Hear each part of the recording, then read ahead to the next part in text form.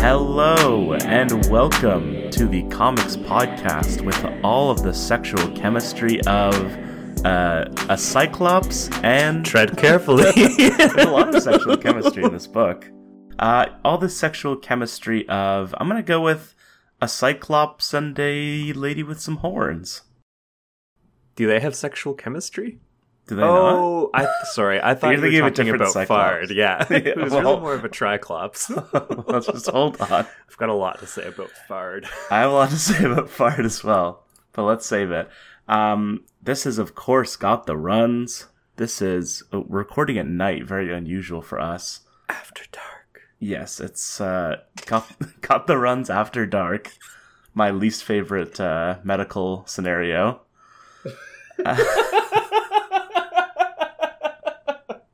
Every time I tell people what the name of our podcast is, they're always like, gross. And I'm like, oh yeah, we shouldn't have named it this. But today we are continuing our discussion of Brian K. Vaughan. We are discussing his acclaimed work, Saga. Sagat. Sagat. Remember him? No. He was a boxer. Street Fighter? Yeah. Okay, yeah. I'm not sure if you can call this his signature work because, like, I don't know. It's certainly the signature work of this, like, era of his career, of like the 2010s for him. Sure. Well, this is one of the... Well, I guess he is writing 2 or 3 series at this point. I looked this up before. Yeah, he launches this one, and then Paper Girls is not too far behind, and then The Private Eye is also not too far behind. And also, We Stand on Guard, he does at some point. He does Barrier at some point while this is still ongoing. So you have no choice but to stand on guard. Now, who's this Don Guard? What do you know about him? I know that he wrote an extremely sexual love song with his brother, and it has me standing for days. Huh? Oh. Like that Meghan Trainor thing. That's so... No one knows what that is. It's very current and now. Deeply interesting. But speaking of deeply interesting, you're listening to this podcast. And it's time for us to talk about Saga, a book... Well, I'll start by reading this quote from Brian K. Vaughan that I saw, where he says, "This is an original fantasy book with no superheroes, 2 non-white leads, and an opening chapter featuring graphic robot sex. I thought we might be canceled by our 3rd issue." It's an interesting book. I'm not sure who the market is exactly for this, really, and it is weirdly has been a big hit, right? It is a huge hit. This is like, I think at the start of the series, I said that it wouldn't be like huge stretch to call Brian K. Vaughan like one of the most important creators of the 21st century in comics, and this comic for sure is a big reason why. My compendium that I am holding here in my hands has... It's blurred out because of your camera. It looks like you were holding up some illicit material. Well, I mean, there's certainly some illicit material in here. It has 3 pull quotes on the back cover. 2 are from individuals, and 1 is from a publication. Do you want to try and guess what any of those are before I tell you? Okay, one of them is Stephen King. No. That's more, that's a Scott Snyder thing for sure, but no. Okay, and are either of them comics creators? Yes. Okay, is it Robert Kirkman? Nope. It's the most insane collection of 3 names you could possibly have. Is it Stan Lee? One of the most remarkable and inventive pieces of science fantasy ever to emerge from the comic medium, says Neil Gaiman. Alan Moore. Sure. The last great book I read was catching up on Saga, the graphic novel series. An incredible world in which to get lost, says J.K. Rowling? Lin-Manuel Miranda. Sure. And the kind of comic you get when truly talented superstar creators are given the freedom to produce their dream book, says Entertainment Weekly. Says Breitbart. The juxtaposition of Alan Moore and Lin-Manuel Miranda is hilarious. Two titans of their respective industry. Truly, but also I think speaks to like the like 4-quadrant weird appeal of this book, that like two people who I have a harder time imagining more different sensibilities between. Imagine the two of them hanging out. But they agree that Saga is the bee's knees. So yes, there you have it. Something that is very early on in the Wikipedia article that I wanted to discuss is that it was described in solicitations as Star Wars meets Game of Thrones. And I would contend that it is neither of these. I have seen it compared to Star Wars, Game of Thrones, Lord of the Rings, the New Testament, insanely. I have seen it. Everyone seems desperate to figure out what the perfect X meets Y is to describe this book. There is not one. It is like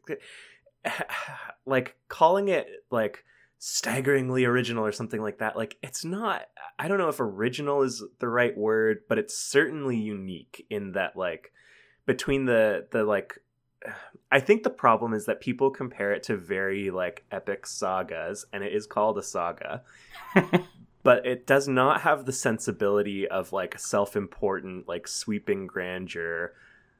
Like, it's very, as much as it's set against the backdrop of like this intergalactic war, it is about a small family, and it is about like the like mundane like ups and downs of early parenthood as much as it is about anything else. And it's just like, it's too self-aware, it's too tongue-in-cheek, and like even when it does go for like those like sweeping vistas of like breathtaking, you know, something that you would expect to see in like a Lord of the Rings movie, it's to be like, and here's Fard, and he has a micro penis actually. Wow, that's what you call micro penis. Hate seeing macro penis. Things as big as you are. A proportionate micro penis. Yes, that's the thing. It feels very Brian K. Vaughan. Yes. Early on, I kind of was like, well, since it's like an entirely mythical setting, then like Brian K. Vaughan can't do the Brian K. Vaughan thing. Like, he can't reference pop culture, but instead it only has empowered him to make like oblique references to pop culture and be like, see what I'm doing? It's like space. I don't know, what's the thing Brian K. Vaughan would reference? Well, I Smokey don't know if and we the get Bandit. To it. Yeah, I don't know if we get to it in these issues, but like space WWE is like a big part of the story for a stretch, right? Like, space phones certainly are out there. Like, the first time we meet, I can never remember his name, but like the Secret Service agent from Agent Gale. Yes, Agent Gale. The first time we meet Agent Gale, he's like, "Oh, sorry, dude. My phone is doing this freaking auto update thing, and now I can't find any of my apps." Yes, like... exactly. Oh, the one I wrote down was that there's a joke about when Alana reveals that she has this gun. It's like, have you seen the statistics on parents that keep firearms in the house? Oh, yeah. And even like in the first issue, when he's like, do you need a healing spell? We agreed. Pain management is right. Like, yeah. It's so, yeah. I agree that this is the first book of his we're covering that started after I was reading Comics Weekly. And I was really excited about it because it was like, all right, new Brian K. Vaughan book. He hadn't put anything out since Ex Machina wrapped up.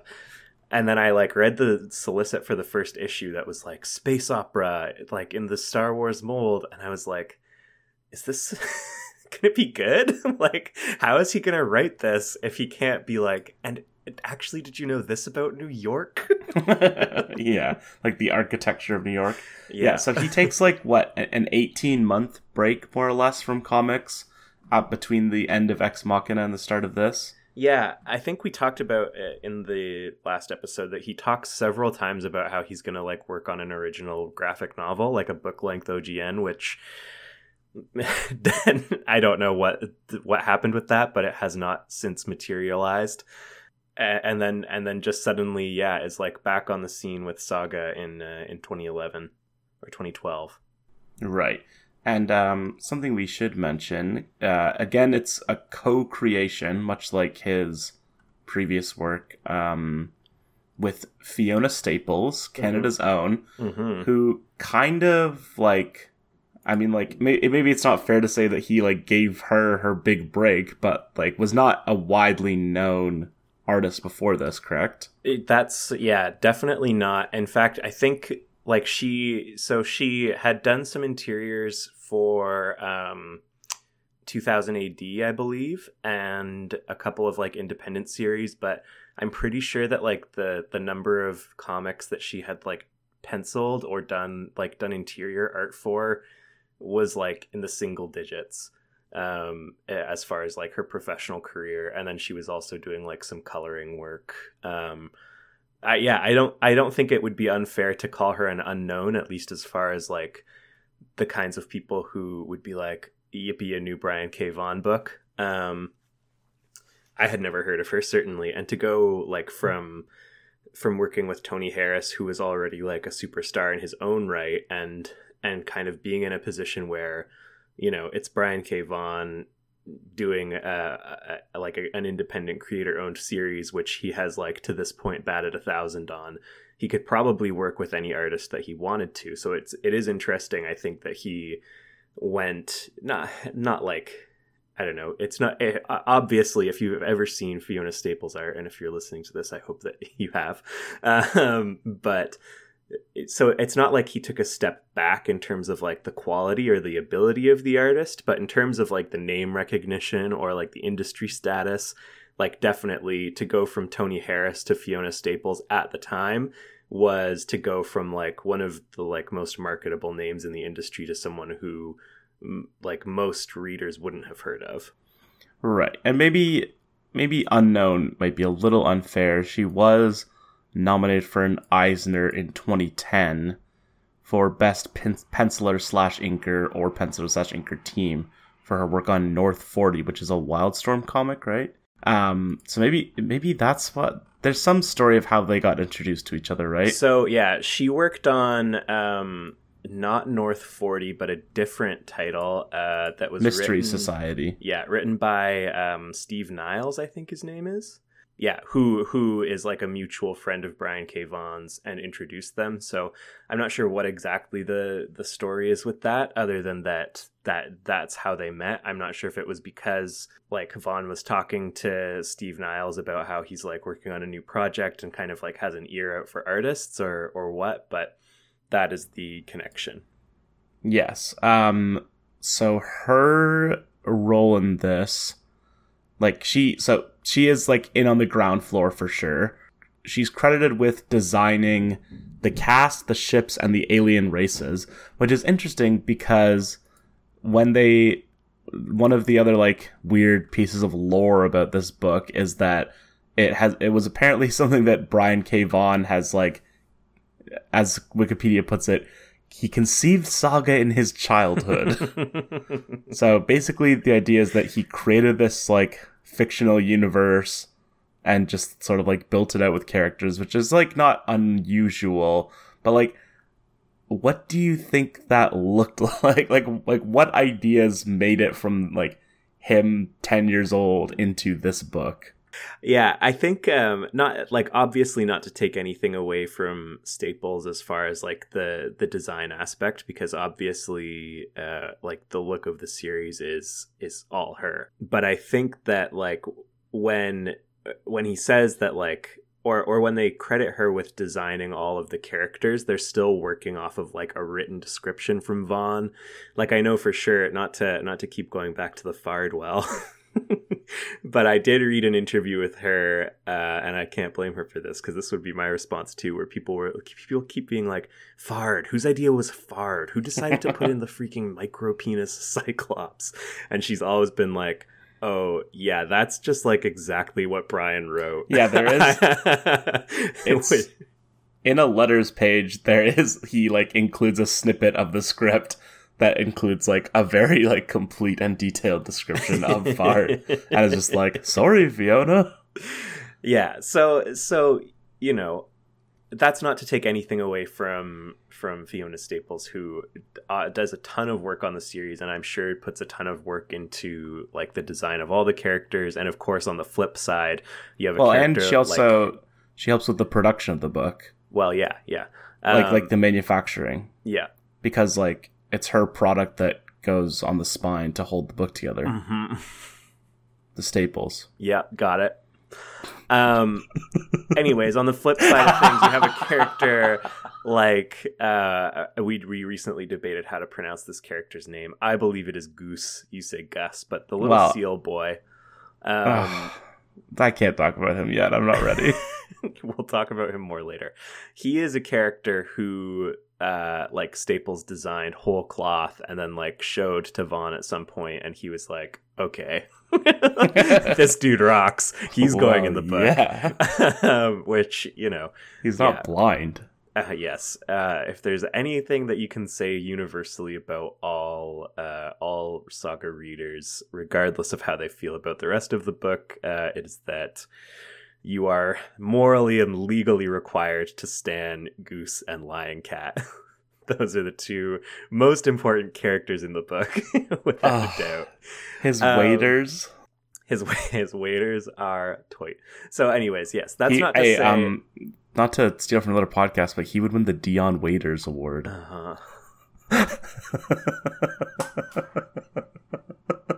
I can see you laughing. So, obviously, I don't have insight into how every single character's creation or design came about.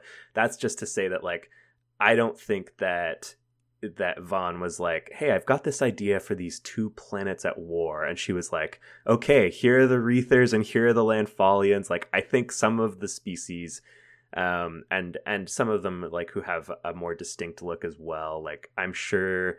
maybe not exactly as she appears on the page, but I'm sure there were some like design notes for the stock, things like that, for like just for some of the central characters or races. Like Prince Robot would be another one who I imagine there was like sort of a general concept. And then I'm sure there are plenty of others who Staples like completely originated or just had like the vaguest suggestions from Vaughn and built rich and excellent designs out of them. Anyways, all that to say, as far as him like developing the world from childhood, yeah, I'm not really sure what it looks like, because it doesn't feel to me like a world that has been developed since childhood, if that makes sense. Like, usually when I hear someone say that, it's always like an insanely like detailed world that is intended to be like extremely immersive and has like a deep like history and lore and all this stuff that like might never make it onto the final page of like the finished product, but they've got like their Bible that they have of like all the everything about how it all works. Like, not to date this podcast tremendously, but like Substack is doing... Have you heard about the Substack thing? What about I know of Substack. So they are like basically... They're like signing contracts with comics creators to like set up basically like subscription services to their like personal brands. Right. And like offer comics exclusively through Substack that they retain like all of the intellectual property and publishing rights to.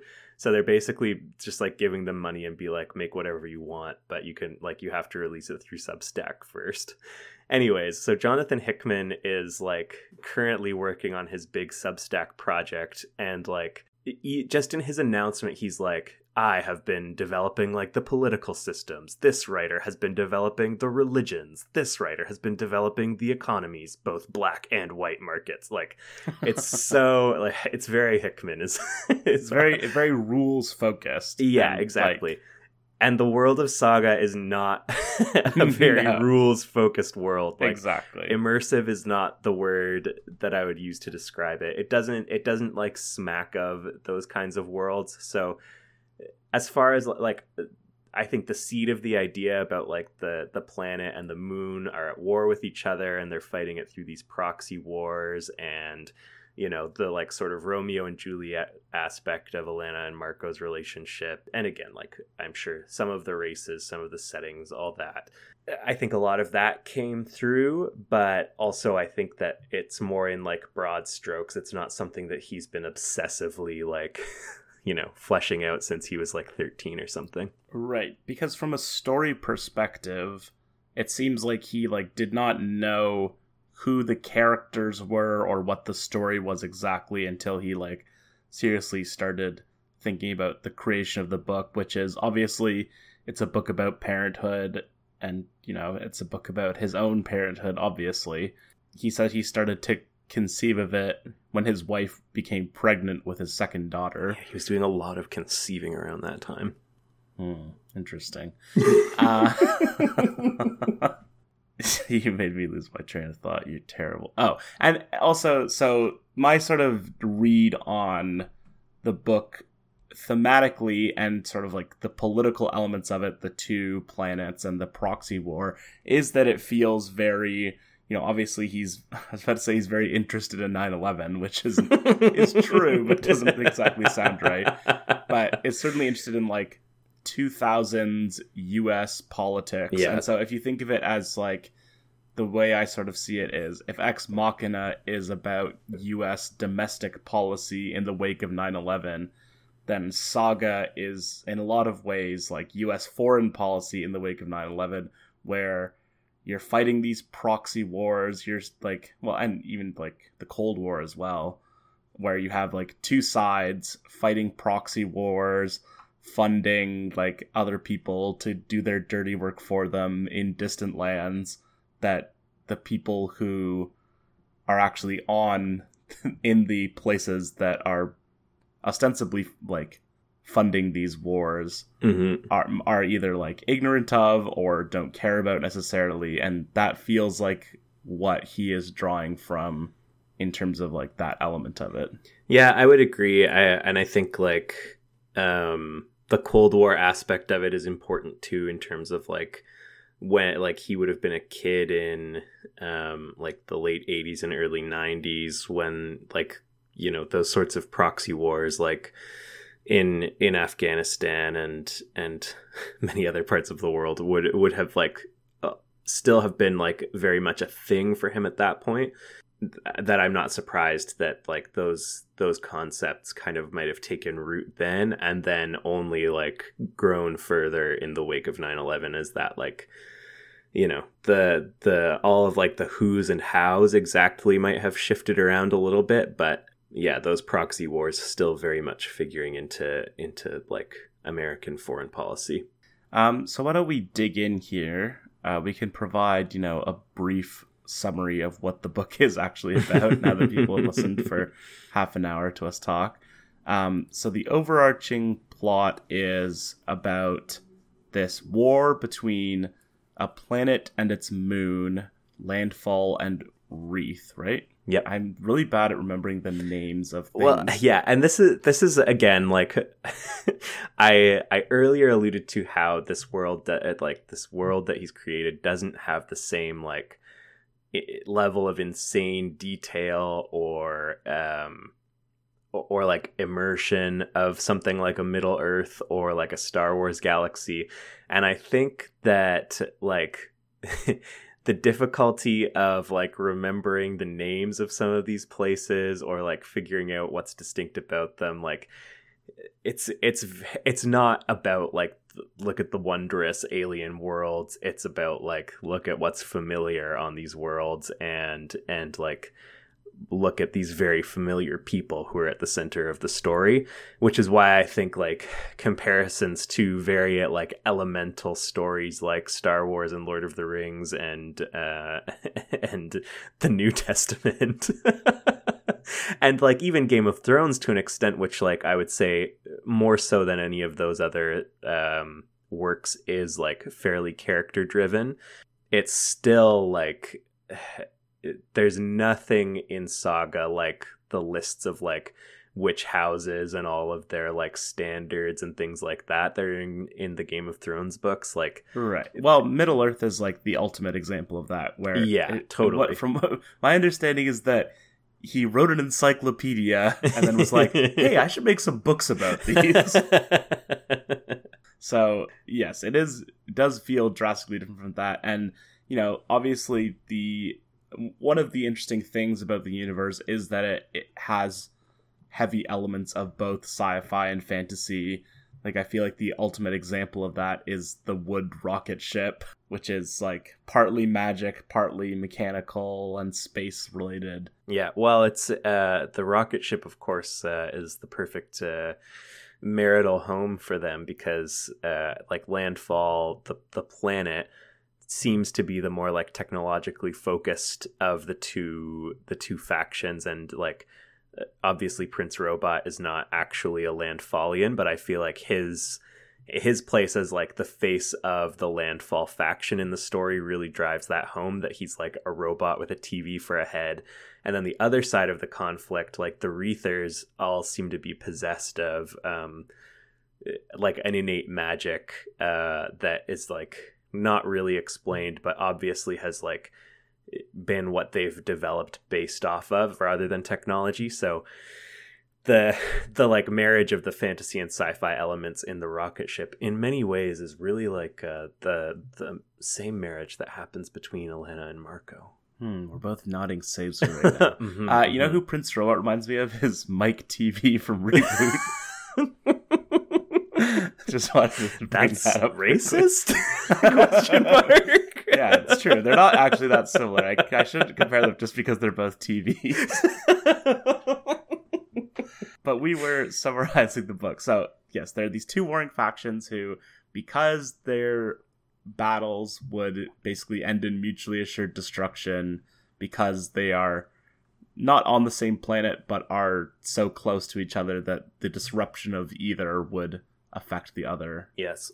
So they fight these proxy wars by funding and also sending soldiers to other planets to fight the war for them. And this has gone on for at least decades. I think we were talking another time trying to figure out exactly how long this has gone on. But at the very least, like since the childhood of Marco's parents. So you can assume that's, 60 years? Yeah, bare minimum. I think it must be longer because in the opening narration, Hazel says, like, if there was ever a time when these two, like, they're not planets, but if there was ever a time when these two celestial bodies got along, nobody can remember it. So it certainly, like, predates living memory. It seems to, like, stretch back to, like, first contact, basically. And so the principal characters of the story are Alana and Marco, which were our two soldiers turned deserters turned lovers who have gotten together. This is very unheard of within the world. And they have also conceived a child, which was previously thought to probably be impossible between the two races. The child named Hazel. And so basically the story is that they are on the run with this child while they are being chased by various forces representing the various factions who have a vested interest in this war. And the other thing that really made me think of, like, U.S. foreign policy in a way is the idea that, like, it's suggested or heavily implied that there is a financial or political benefit to the ruling powers that this war continues. And that the reason that Alana and Marco are so sought after and people want to stop them is because they represent, like, the possibility of peace, which is what they want to stomp out. Yeah, the reasons for that are not really clear. Sorry, I got slightly distracted because I was thinking about, if you want to talk about timelines that are really hard to track, Alana and Marco's relationship makes no sense. Well, because I really want to get to my segment, but we can talk. But so they are soldiers. Marco is captured or surrenders himself and is in prison. Alana then kind of takes an interest in him. So in the first issue, Agent Gale says he's transferred to a detention facility guarded by none other than Private First Class Alana. 12 hours later, they both disappeared. Wait, what? 12 hour. No, that's not possible. That makes no sense. That is literally impossible, because we have at least a rough timeline of the relationship, which is that it starts with, well, first we see her beating him up. Yes, classic. And then at some future time, which is presumably not the next morning, we see that they have sort of forged this relationship by basically Secret Marco's book like club. working on the chain gang. Yeah. And they have this secret book club where Alana is reading to him from this weirdly plot important book. What's the name of the book? A Midnight Smoke? Sure. Are you guessing? I'm pretty sure if A Midnight Smoke isn't the name of the book that they're obsessed with, it's the name of D. Oswald Heist's other famous book. But I'm like 99% sure that it's A Midnight Smoke. Well, I'll look into this. But yes, that they read this book together, which they believe to be a metaphor for the ongoing war and is basically an anti-war piece of propaganda. Mm-hmm. A Nighttime Smoke is A the name Nighttime of Smoke. Alana's favorite book. Close, but no cigar. Yeah, the in-universe reception of it Everyone hates it. Everyone hates it except them, but also like it's a work of artistic genius, but like maybe not. Like it seems like it's very normcore. Yeah, but also like Prince Robot reads it and is like, like obviously this man is a genius, but to what twisted end? Right. Yes, it's a book where nothing happens, which is ostensibly the point. But yes, so Alana sets him free. They take off together. At some point in the future, they are living on, what's the name of? Cleve. On Cleve. I only remember this because I am convinced that it's like a Cleveland stand-in. Right, because he's from Cleveland. Yes. And so at some point in the future, they are just banging it out and conceive of a child. Certainly. And then presumably there's a gestation period. I'm not familiar with land folly and physiology, but it doesn't quite track. No. Yes. Certainly the 12 hours doesn't track. After that, it's like more up in the air. All we know is that according to Agent Gale, they disappeared within 12 hours and didn't resurface anywhere until 3 months prior to the events of the first issue. So where do we want... Oh, well, I have to do my segment. It's very important. So I'm looking at the cover. Of course, this segment is just what is going on here, where I review the cover of the first issue of the book in question. So I'm looking... Sorry, I just need to pull it up here. I'm looking at the cover of Saga #1. My first note is "Now we're talking." I don't know exactly what that is in reference to. I mean, like, it looks pretty cool. Freaking shirt open. Yeah. What I used to describe it was that it looks like someone commissioned art of their D&D campaign. And there are these two characters. Because, like, it's like, oh, like, they're kind of cool designs, but they look very, like, designed. And it's like, oh, like, they have interesting features. Like, she has these wings, and Marco has the horns and the sort of satyr-like ears. Mm-hmm. And he's got a cool sword, and she's got a cool gun. Yes, and then also, so what I hypothesized at the time that I first saw this, because I do my just what is going on here before I read any of the book, I hypothesized that in the background, when you see these two green stalks sort of growing out from behind Alana and this wing, that this was a hitherto be revealed character. A real goose type. Like an alien friend. It does kind of look like there's like maybe some sort of like insect rabbit riding on her back. Right. Or that he's just like standing behind him and he's like, "Hey guys, I'm here." That's how he would talk. For some most notable element of the cover is that Alana has her shirt open and is breastfeeding baby Hazel. Yes, a highly controversial cover. Yes, I was reading something about how like retailers wouldn't stock it and things like that. Yeah. It's very interesting because, you know, it's also something I noticed within the book itself that there's nudity very early on. Well, I mean, like there's a breast very early on, but it's also presented in a very consciously non-sexual context. I mean, there's sex later in the book, the aforementioned robot sex. But the first depiction of nudity is asexual or non-sexual. Seems like a conscious choice that, like, it can be, like, adult doesn't necessarily have to mean either sexual or violent, as it often does. So shall we jump in here? Sure. I was just about to say the opening, like, I think as a whole, the concept of Saga is in part, like, fairly explicitly, like, it's about parenthood, but it's also kind of about the parallels between making a comic book and parenthood. It's stated almost very explicitly early on. Oh yeah, like there's tons of talk about like how people like create together and like help bring ideas into the world, etc., etc.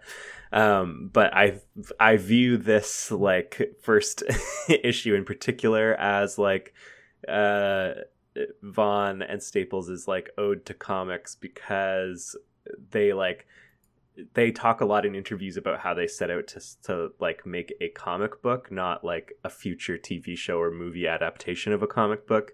Right. And Vaughn like talks about the first page being Alana like actively giving birth and talking about some of the fecal risks that accompany that, such that like a movie producer would be like, Saga, eh? The hot new comic property. Let's see what this is about. I would like crack it open and be like, unadaptable. Get Mankiewicz on this, he'd say. But yes, it opens with the narration from Hazel. What's up? Doesn't you're doing the Mank thing? Yeah. You haven't even seen Mank. I haven't seen Mank, but I know that someone in it goes, Mank. The subsequent line is, Mank, it's me, Orson Welles. That cannot be true. That's true. It's a very famous part of the movie. But yes, the first opening page for a minute while you look this up, it's very real, I assure you. The narration is, this is how an idea becomes real. And then I wrote down a quote that comes up a little later on, is, that's why people create with someone else. Two minds can improve the odds of an idea's survival, but there are no guarantees. Which, you know, is very obviously feels like a nod to creating a comic, especially a comic outside of the two-party system, you might say. And he does mention in like issue 6 that before they knew how the first issue would sell, he did have this idea of how if the comic had not worked out, he would basically end it with issue 6 with having the rocket ship explode and kill them all. Yes. Which I don't know if he would actually do, but is like sort of a look into the fact that this was not seen as like a guaranteed property. Yeah, well, I also saw that interview, and like while reading was kind of trying to like figure out how that would have worked narratively. I think it's hard to say sometimes with comics, because like the production schedule is so far ahead of like the release. But I think like he must have known by the time number 5 was like being worked on from like the art standpoint, so the script had to be like locked in, that it was a success, because like I have no idea, there's like no indication, you can't pick out a moment and be like, oh, and that's where it would have like blown up and just been like the end, especially since like we know that Hazel survives. That may have been his thought at some point, but it's definitely not like, even knowing that, I don't know. Even like knowing that and looking at that issue, I'm like, you would have to completely rewrite this issue, and maybe even issue definitely. 4. Like, it's not. Yes, and it was a very quick success. Like the first issue was highly successful and sold out multiple printings and all that stuff. So I think they did know early on. Sure. You want to share about that? Oh, I sold my copy of Saga number 1 for like $300 and bought a snare drum. Cool. I liked it.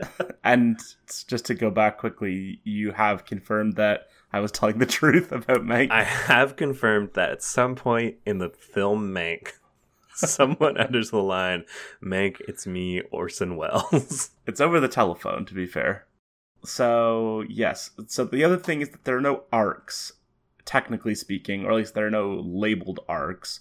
Obviously, most comics tend to operate on that sort of like 6-issue cycle, which we do sort of see here, where the first 6 issues are basically about Alana giving birth, and then them sort of making their way off of Cleve. Yeah. Cleve. While also being hunted by various forces and these mercenaries, the freelancers who like take a fairly large role. Yep, they are all witnesses. It's like it's interesting to see how Saga actually walks the line of like, again, like they designed it to be a comic book, and it's very clear to me at least that Vaughn wants like each individual issue to be rewarding and to be like, this'll get him back next month. While at the same time also knowing that Saga is like king of the trades market and like does so well in the collected editions, and like that the way that they put it out is always like 6 issues and then they take a couple months off, and then 6 issues and take a couple months off, and everything subdivides like perfectly down into like 6-issue chunks, but without ever being like clearly defined story arcs in the same way that like, you know, like Runaways had more clearly defined arcs, or like Ex Machina is another easy one where it was like very clearly like, and now that story is over and it's time for the next one. Like, even though you can say like, well, the first 6 issues all take place on Cleve, the like 7 to 12 all take place on the rocket ship, 13 to 18 all take place on Quietus. Like, you can kind of use the settings to like delineate story arcs, and then obviously like the natural rhythm of how they put the issues out in those like 6-issue chunks. But it is a lot more serialized, I find, than something like Ex Machina. Yeah, and like I think it's just the way that the arcs sort of interweave with each other, where one thing will sort of naturally segue into the next. But like I was gonna say that maybe because it's like about them being on the run, that sort of creates this natural forward momentum. But even Y has like the feeling of more delineated story arcs, where it's like, we're in this location and we need to accomplish a thing, and then the thing is accomplished, or like it ends in some way, and then we move on to the next place. Whereas like with this, it's more, I guess partly because you're focusing on so many different characters at once and stuff, that it feels more like, you know, you're in different places all at once, so you can jump back to something and move that forward without it feeling like, here's my new arc. Yeah, but yes, no titled story arcs at least. And like the cast is quite expansive, and like it I was surprised like to go back. This was really the first time I've reread a lot of these issues since they first came out, and so to go back and be like, wow, like Sophie/Slave Girl, it like gets introduced so much later than I thought, or like the Stock is like barely in it, and she's like such an important character. And like, you know, she's part of her presence is continued on and emphasized by the Will's delusions, but like she dies after like 3 issues, and I was like, what the like, I remember she died, but I was like, wow, that happens like really fast. And like I was also like, what the, because when that character is introduced, like it feels like a big deal, and then she is like instantly killed. Yeah, and like even just to go back and be like, oh, we never see the Will and the Stock like in the same room. No, which on like the same planet even. Whoa, the galaxy's freaking huge. Whoa, and we are actually promising a Neil deGrasse Tyson interview, and we are actually all made of star stuff. Well, I was just sort of figuring out where I want to go here, because we can talk about what's going on. I do have a couple of behind the scenes things to note. Well, about Brian K. Vaughan and Fiona Staples' creative process, or about your reading process? Behind the scenes about me. No, well, like just things I read mainly in the letters column. Right. Okay. So the first thing is that after issue 1, he talks about how he is very unconnected to the wider world of the internet, because he spilled French onion soup on his router. So If you want to talk about that for a bit.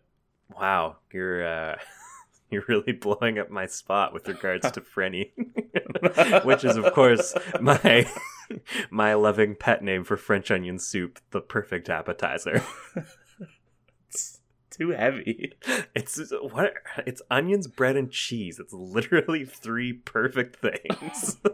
I'm not denying that. Okay, just talk a little bit about your love for French onion soup, because as soon as I saw that, I was like, you two are soulmates. I love French onion soup. If a restaurant has French onion soup on the appetizers menu, or really anywhere on the menu, but usually they put it in the appetizers. I'll acknowledge that. Anyways, if it's on the menu, I am ordering it. And I don't have like a codified system or anything, but if a place has good French onion soup, I remember. And if a place has really good French onion soup, I will be going back. You will go there every week for pub trivia. And you know what? Okay, so we go to a pub called... We did. Oh, yeah, we did. Yeah, we went to it. Hopefully it'll be back soon. We went to pub trivia at a pub called the Coach and Lantern, shout out. And they made a French onion soup, which was pretty good. I think its main claim to fame was that they put whole cloves of garlic in it. Which, like, when you get one of those bad boys in your mouth, like...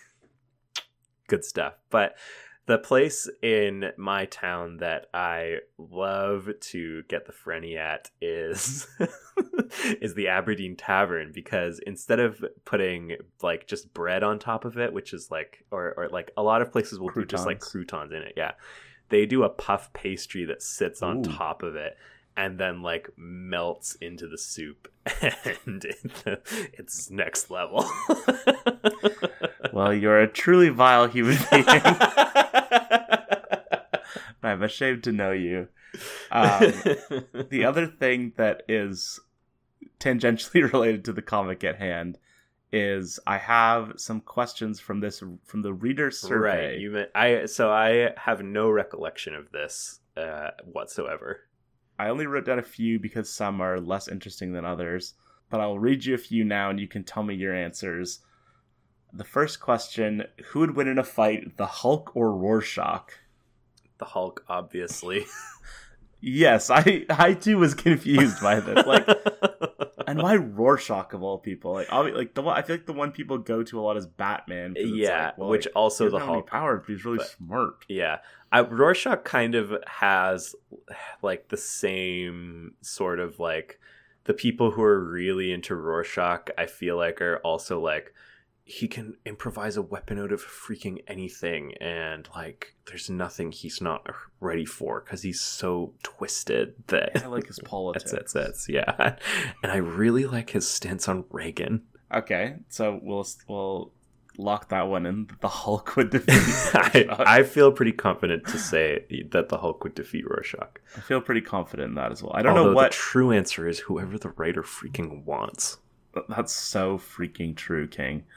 You need to stop drinking from your big water bottle so much. If only I could. If you had to permanently give, maybe your talk about Frenny maybe will preclude this answer, but if you had to permanently give up either chocolate or cheese, which would you choose? Oh, I think I would do chocolate. Well, you also famously love gummies. They're part of what makes you such a bad person. I do. There's just so many other good, like, treats. Yeah, you love candy. I do love I do love candy. It would be hard to say goodbye to chocolate forever. I'm not gonna lie. Like, there's nothing wrong with chocolate, but there's so many other treats that you can have. Cheese, like I don't eat chocolate every day. I think I probably eat cheese every day, or at least like probably 4 or 5 times a week. Right. I am gonna have to go with chocolate as the one I would give up. Yes, yes. To clarify, you love candy. I feel like most adults. Candy. In fact, usually when we record, which is on usually Sunday afternoons, David will come into the Zoom call wielding a bag full of candy and a beer. Just the craziest vibe. You've got some what appear to be gummy bears there. That's right. OG gummy bears. Did we leave in our gummy bear talk from that previous episode?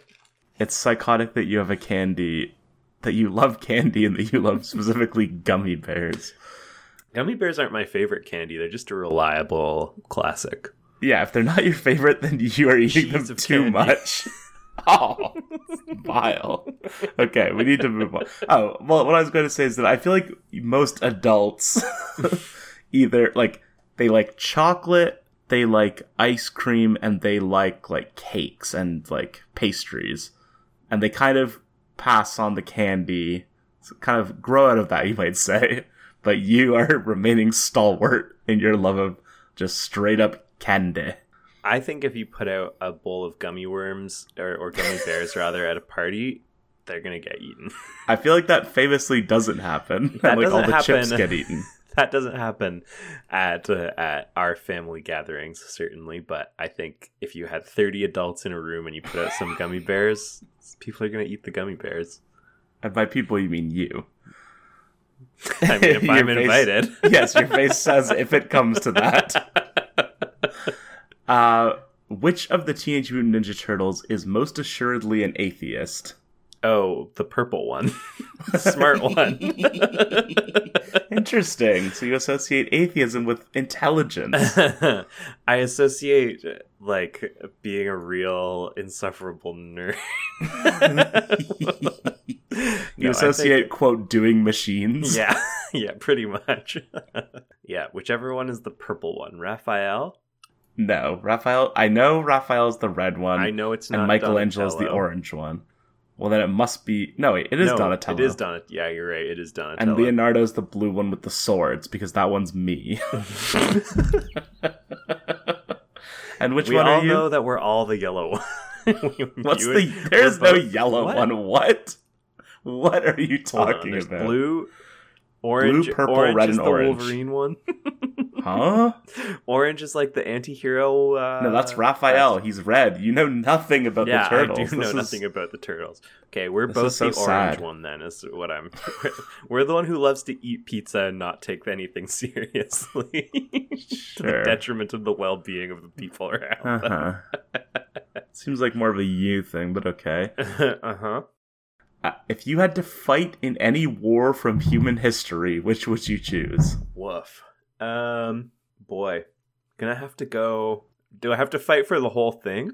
Well, yeah, in a certain theater for a standard unit of time, we'll say. I'm definitely going something 21st century. I was gonna say, like, I feel like if you go, like, anything, even in the 20th century, there are some bad ones, but anything before the 20th century, yeah, but like... I'm going with one of the ones where the casualty count is, like, in the triple digits yearly. Right. So you're doing a tour in Iraq is basically what you're telling me. Pretty much. Or, like, I'm in, like, one of the UN peacekeeping missions in, like, Bosnia or something. Like James Blunt? I'm Black Hawk Downing it. Do you know about James Blunt? Did he do a tour in a UN peacekeeping mission? Okay, wait. This is so deeply off topic, but I simply must read you this... I simply must read you the headings of James Blunt's Wikipedia page. Oh. Number 1, early life. Number 3, music career. Number 4, Twitter. Number 5, personal life. But let's just dial back quickly to number 2, military service. This is news to me. Okay, here is the relevant piece of context here. In 1999, Blunt volunteered to join a Blues and Royals squadron deploying with NATO to Kosovo. And you know, it's funny because the blues influence you don't really hear in his music. Yeah, he's more of a soft folk. Initially assigned to carry out reconnaissance of the North Macedonia-Yugoslavia border, Blunt's troops worked ahead of the front lines, locating and targeting Serbian forces for the NATO bombing campaign. So he was a commando, is what I'm hearing. On June 12, 1999, the troop led the 30,000-strong NATO peacekeeping force from the North Macedonia border towards Pristina International Airport. However, a Russian military contingent had moved in and taken control of the airport before his unit's arrival. American NATO commander Wesley Clark ordered the unit forcibly take the airport from the Russians. General Mike Jackson, the British commander, refused the order, telling Clark that they were not going to start World War III for you. Blunt has said that he would have refused to obey such an order if General Jackson had not blocked it. He's a real Wahlberg, a real Renazizi. Imagine being the reporter who's like, and James, if that order had come in, would you have obeyed it? But yeah, so that's the deal with James Blunt and his military service. Let's go back into Saga here. Is there anything specific you want to talk about in the first few issues, the first 6 or so, where we cover Alana and Marco doing their thing? They run into some ghoulies. They meet Isabel, the ghost. Yeah, not really. Other than there's like it really is a lot of table setting, which is understandable when you like. I don't know. He says he could have ended it at issue 5 or 6 if he needed to, but we're 54 in with another 54 slated still to go. So it's not maybe that surprising that it takes a few issues just to like put all the pieces on the table and you know, get things going.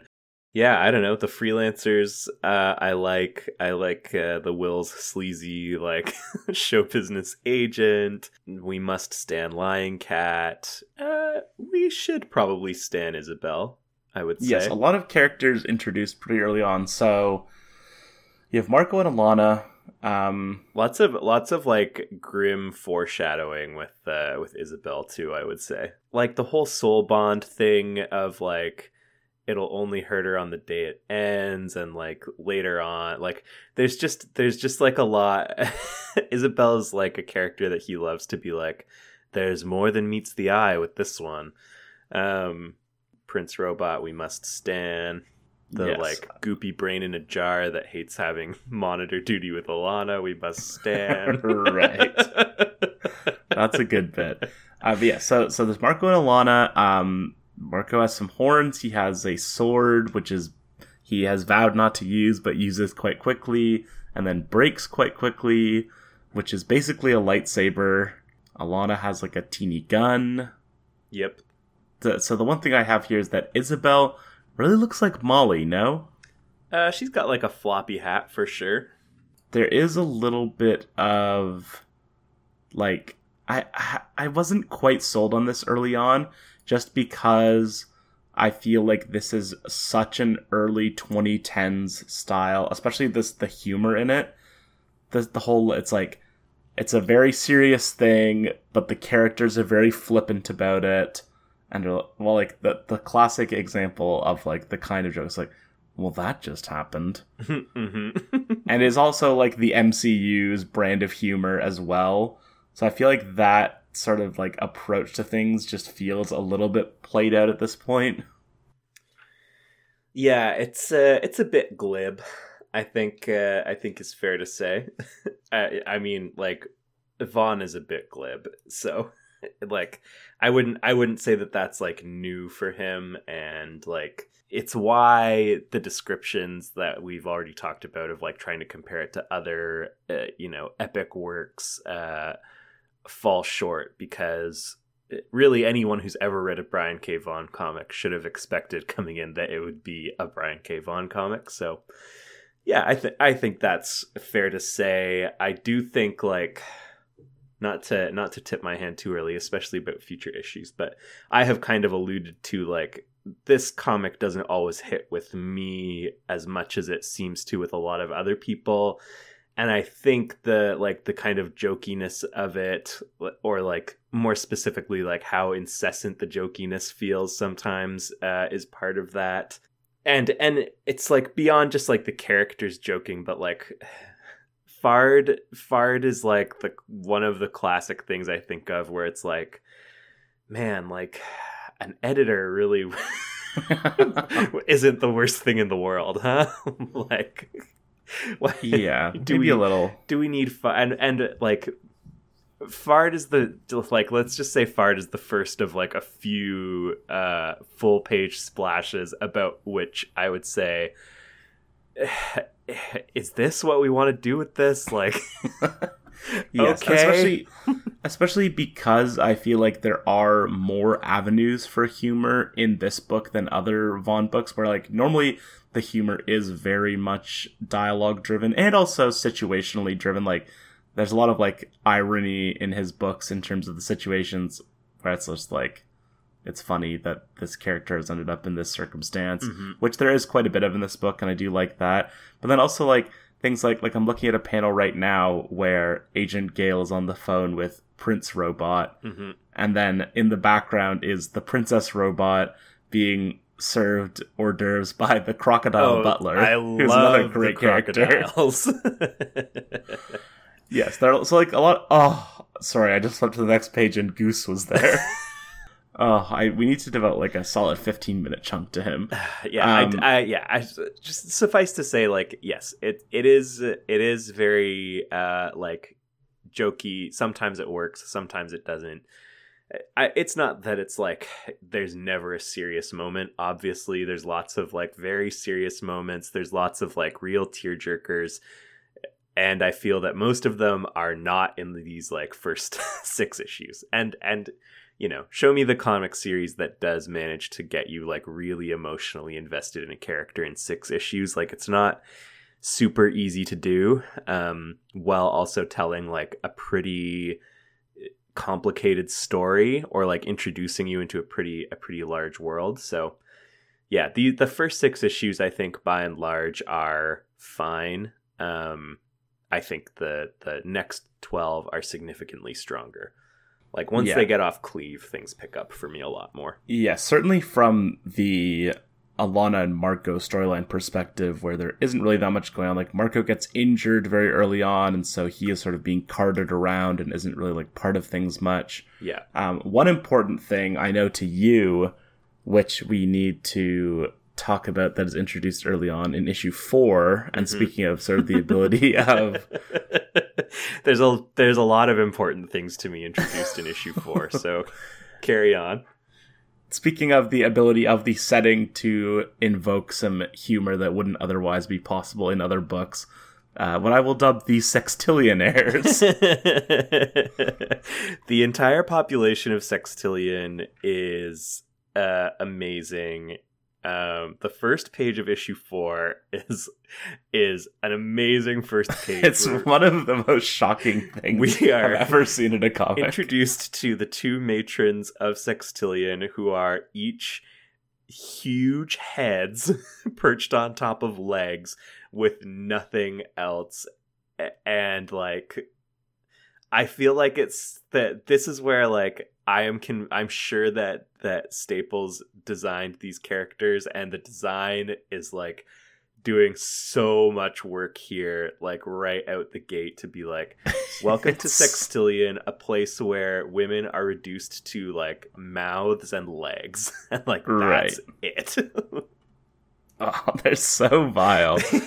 They are wild. I really like the security guards too, that are like torso. They're like the classic bit where you're like, look, my nipples are eyes and my belly button is a mouth, except like actually.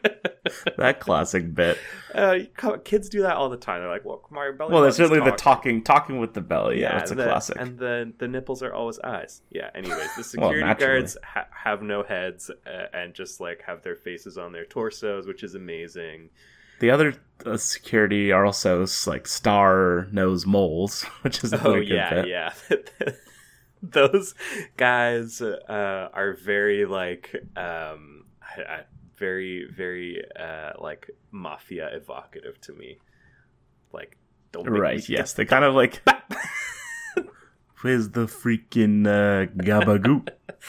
Yeah, like that guy. Right. So there's just so much going on in these 6 issues alone. Like, I feel like Alana and Marco are by far the least interesting part of these first few issues. Definitely. Like, I mean, but like, the Will is a very interesting character. Prince Robot is like maybe my favorite character in the series, and like just there's just like a lot going on with Prince Robot, in the way that like there's just not really a lot going on with Alana and Marco. Not that they're like 2-dimensional or anything like that, but like, yeah, Prince Robot and the Will are both more interesting characters to me for sure. Yeah, they're more like, Alana and Marco are like more straightforwardly like protagonistic, which also makes them a little less interesting, because so much of this book is like people who aren't necessarily evil and have these like diverse motivations that like, and like obviously do bad things to the main characters, but also do have some level of sympathy with them. And so like Alana and Marco, who are like more of those just like, you know, again, it's like they're not like perfect people by any stretch of the imagination, but like they're more conventional protagonists where they will trend towards doing good over like serving themselves entirely. Yeah. And there's like, you know, we get some allusions to like there's certainly more to like Alana than like her first impression, and I think that like Vaughn does a pretty good job of bearing that out over time, especially in the way that like everyone who knew her before she left is like kind of dismissive of her and sort of like she was pretty unremarkable, but like obviously we see her do lots of remarkable things.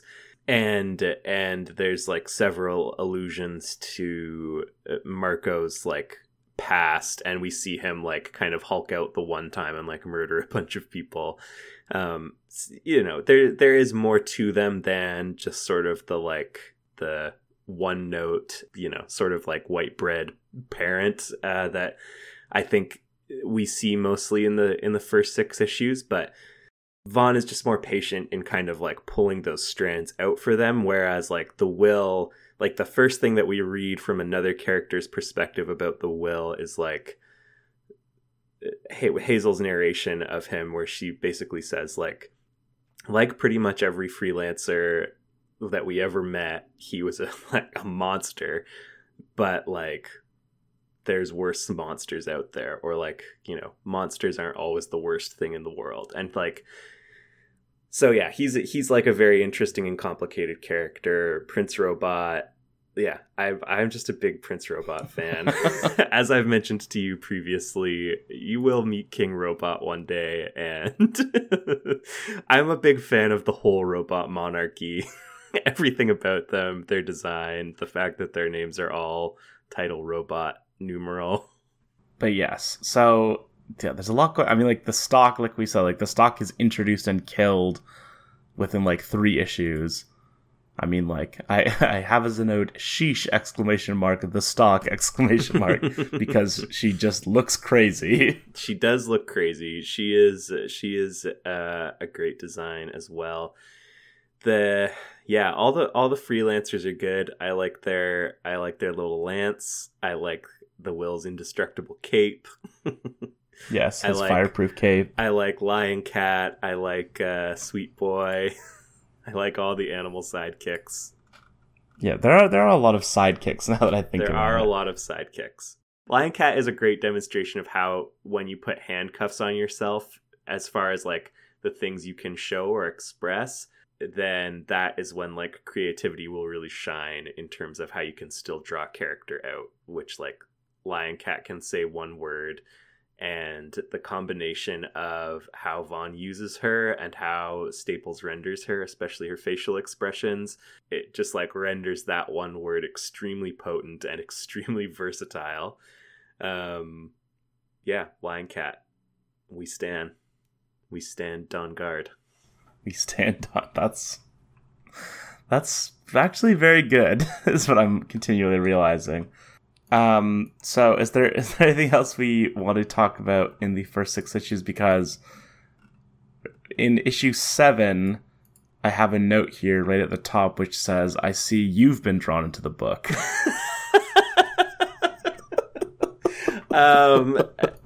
No, there's not really anything I want to say about these first 6 issues specifically, except that for as much as they are important and set the table a lot, and there are standouts, and I think issue 4 is a standout, I think that the issues that follow are a lot stronger.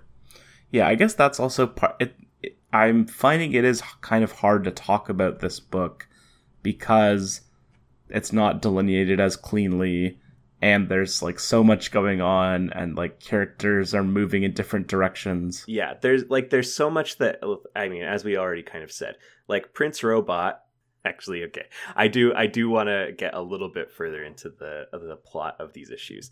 So there's the three sort of storylines, one of which is Marco and Alana's, and as we've said, kind of like nothing really happens in that storyline, which I think is part of the problem. Like, it's the story of how they go from like the back shed of a garage to rocket ship so they can leave the planet, and mostly that involves like meeting Isabel and like walking places. Yeah, which is like not the most stimulating stuff.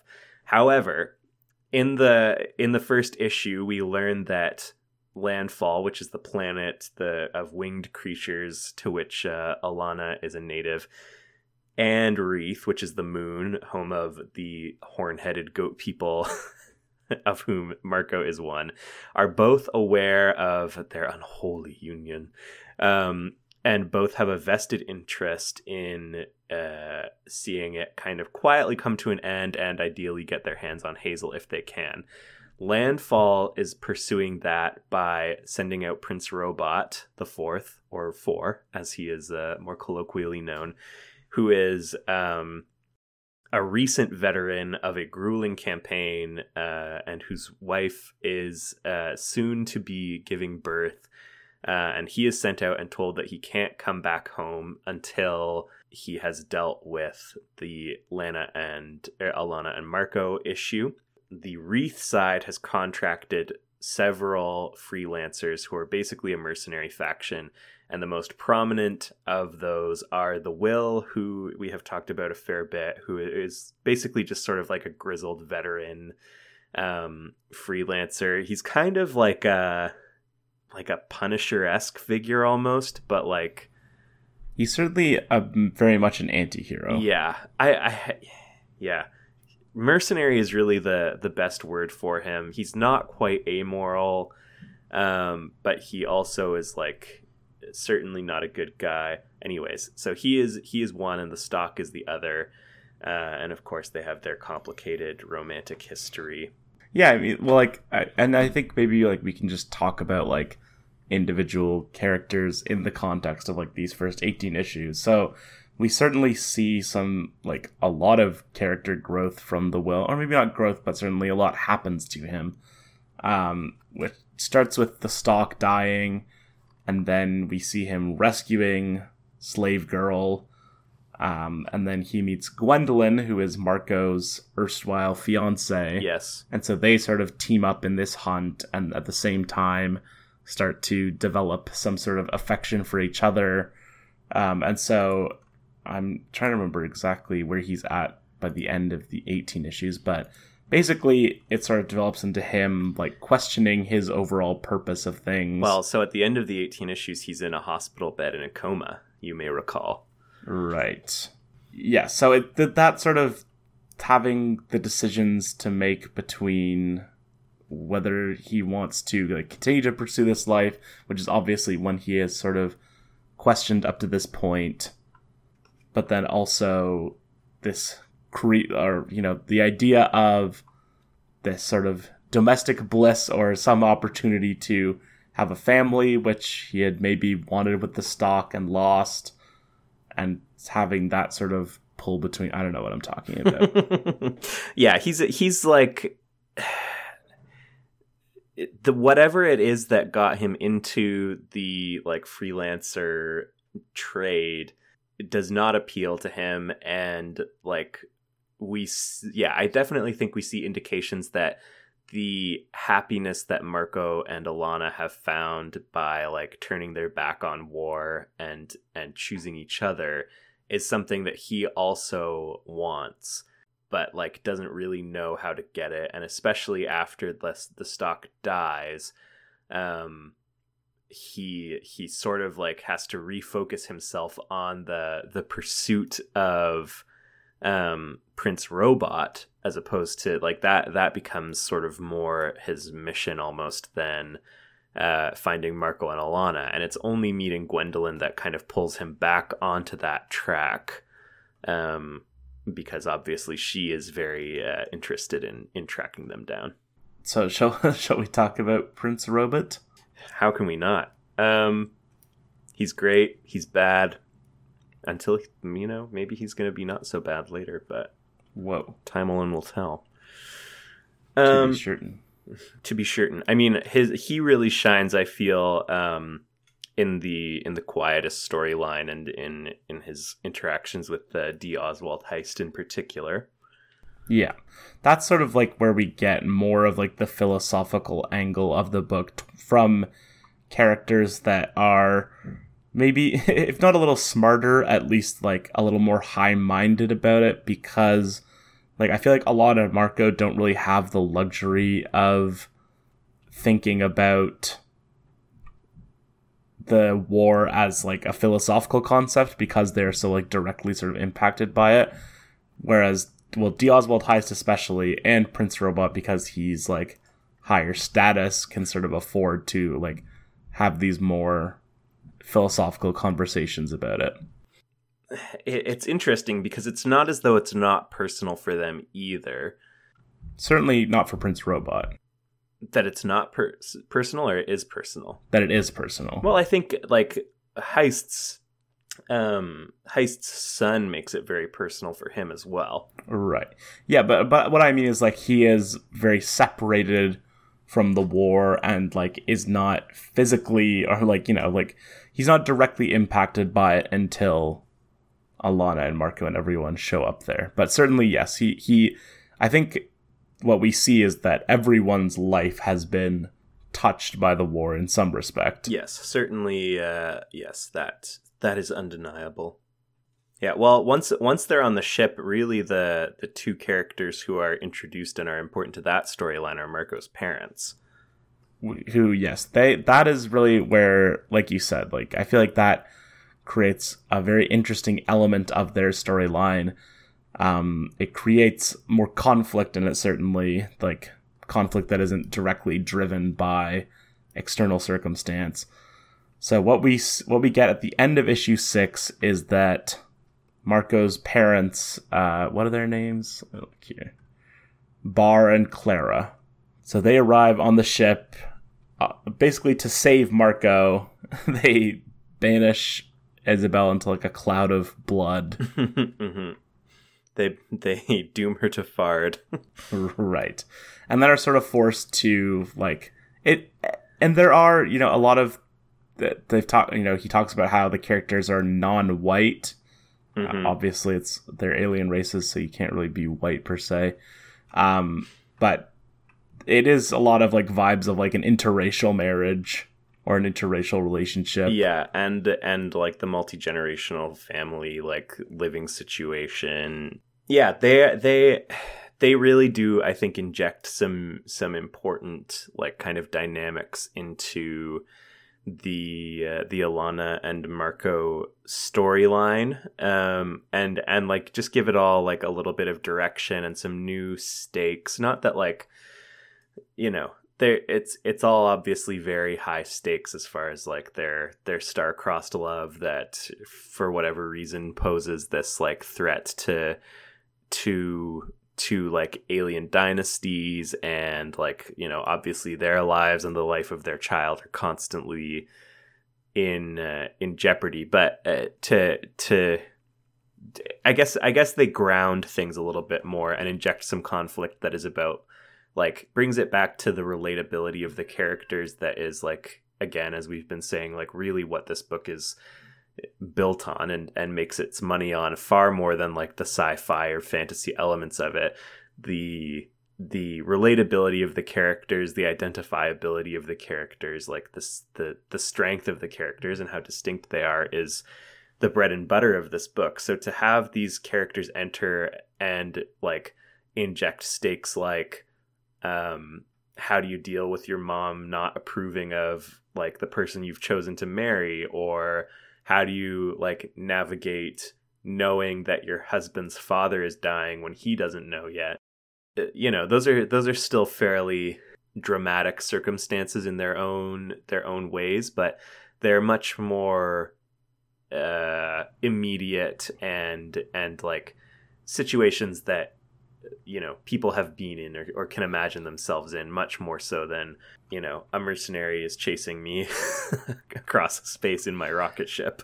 Yeah, and I think also these moments, like especially, I think the main thrust of the like second volume of issues, you could say, is like the sort of ongoing conversations between Bar and Alana, which I think like the benefit of that is that you get to see more character stuff. Like when you're only being driven by like we have to stay alive, then that sort of monopolizes the conversation. Mm-hmm.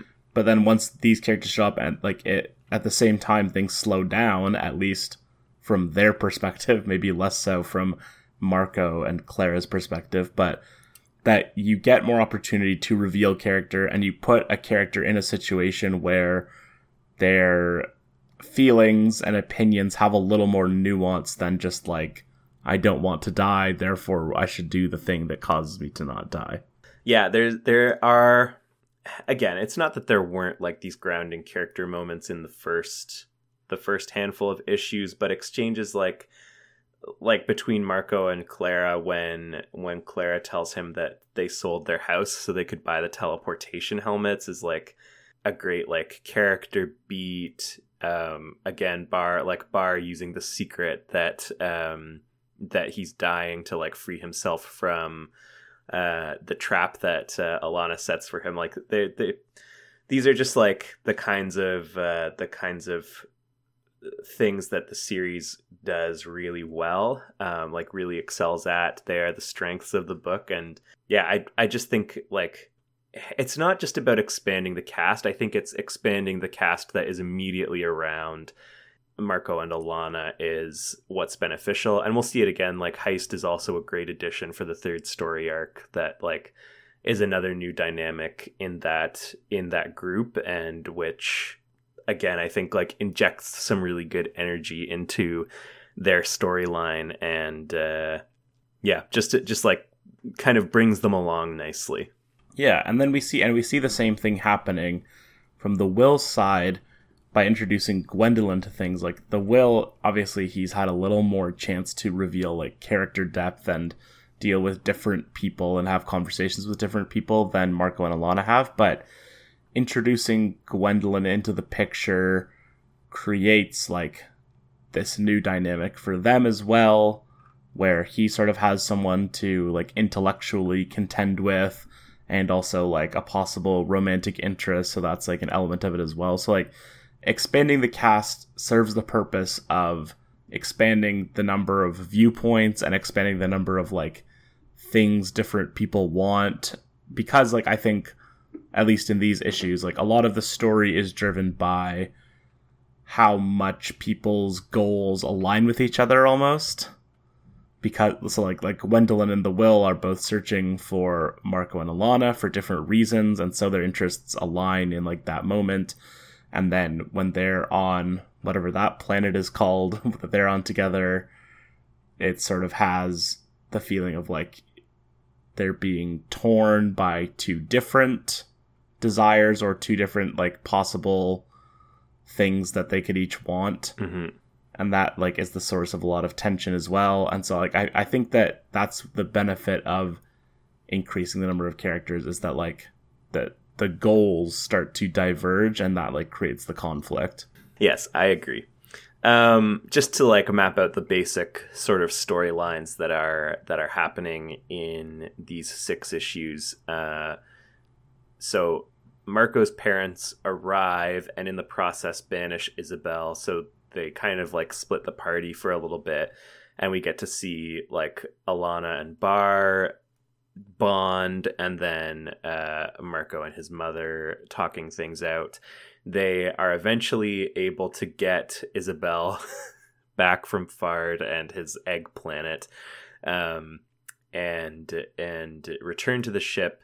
At which point, Bar sacrifices himself to help them escape from the Fard's egg planet hatching, and trying to suck them into a black hole that is also a baby. The Will is trying to figure out how to free Slave Girl, aka Sophie, from Sextillion, and then is confronted by Gwendolyn, who wants him back working on the Marco and Alana thing. She agrees to help him get Sophie off of Sextillion so that he can refocus himself on the Marco and Alana hunt.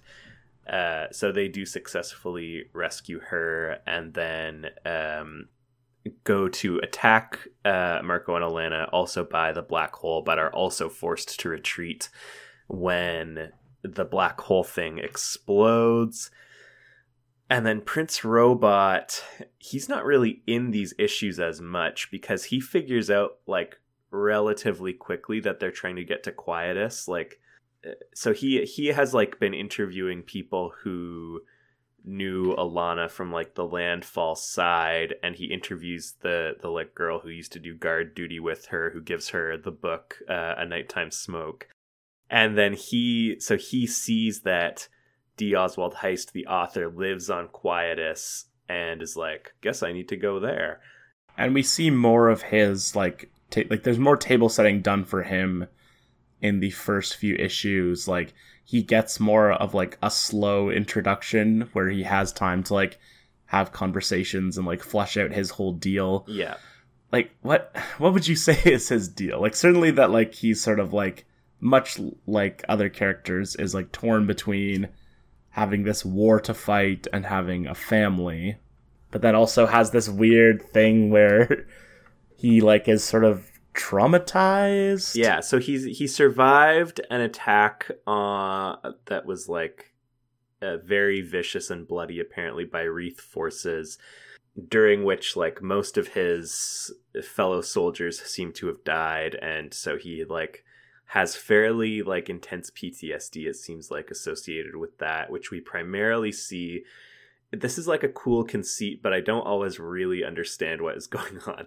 So because his head is a TV, we will occasionally see it turn on and display images. Sometimes that's like fairly straightforward and like just show like what he's dreaming while he's sleeping, for example. Other times it can be like fairly oblique or like, yeah, just not really clear what the relationship is between the images that are being shown on the screen and Robot's emotional state, other than that they are obviously linked. Yes, and the big thing about that is that it seems like when he's having sex, he dreams of war, and when he is like engaged in war, he thinks about sex, which is something that gets talked about in the D. Oswald Heist part when they're having their conversation, where he says like the opposite of war isn't peace, it's sex. But I don't fully understand what that's all about. Yeah, well, and it's like, it's also weird because we see him have a dream about the ambush wherein he is shot in the throat, and we see some glimpses of the orgy that he later describes to D. Oswald Heist displayed on his screen. But then we see that this is all unfolding on his screen while he's dreaming. It's very, yeah. Anyways, so that's... And also there's a very cute mouse medic. There is a very cute mouse medic, R.I.P. That's his whole deal as far as, like, his design. But yeah, I think you're right. Like, obviously, like, being torn between the war and his family is, like, a big thing for him, and the way in which he is sort of like a dark reflection of Marco and Alana to a certain extent. Because of the ambush, he takes the war very personally in a way that, like, again, interestingly, most of the Landfall people that we encounter don't really seem to. Agent Gale is like almost flippant about it, and even like the active duty soldiers who we see, unless they're like actively fighting, are kind of like, this is our life, but they don't seem to have the same vitriol that he does, which I find interesting. But you know, that's born of his firsthand experience, perhaps.